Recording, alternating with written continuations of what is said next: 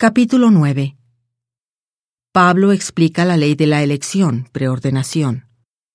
El pueblo de Israel es escogido, preordenado, para recibir la adopción, los convenios, las promesas y las bendiciones del Evangelio.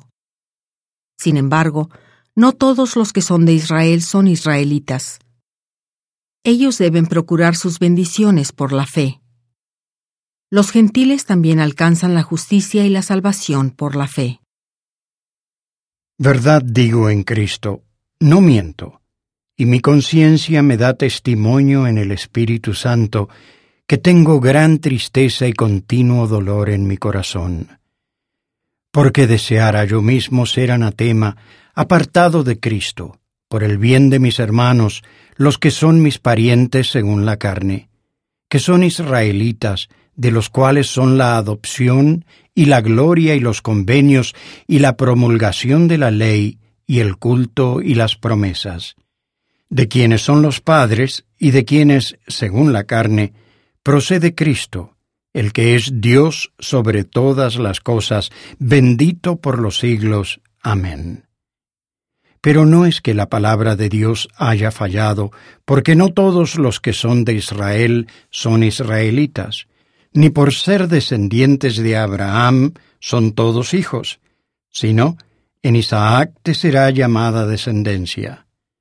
Es decir, no los que son hijos según la carne son los hijos de Dios, sino que los que son hijos según la promesa son contados en la descendencia.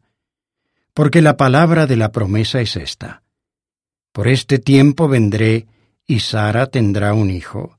Y no solo esto, sino que también Rebeca concibió de uno, de Isaac nuestro padre, pues no habían aún nacido ni habían hecho aún ni bien ni mal, para que el propósito de Dios conforme a la elección permaneciese, no por las obras, sino por el que llama.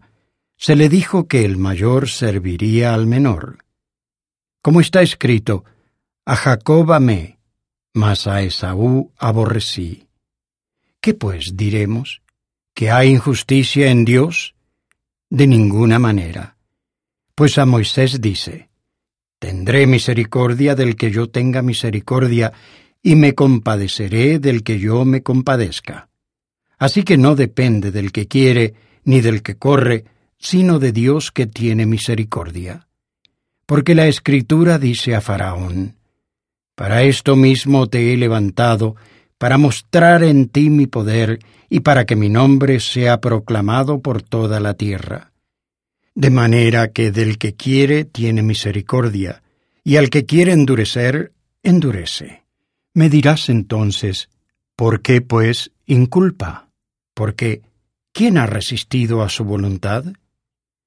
Antes bien, oh hombre, ¿quién eres tú para que alterques con Dios?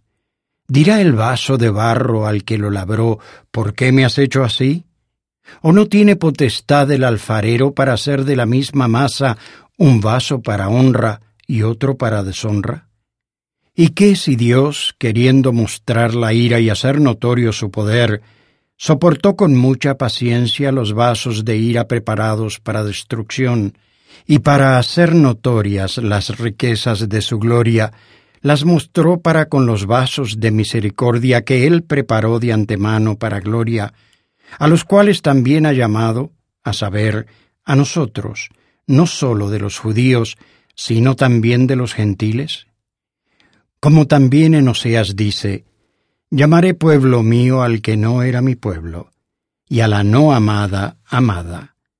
Y acontecerá que en el lugar donde se les dijo: vosotros no sois pueblo mío, allí serán llamados hijos del Dios viviente.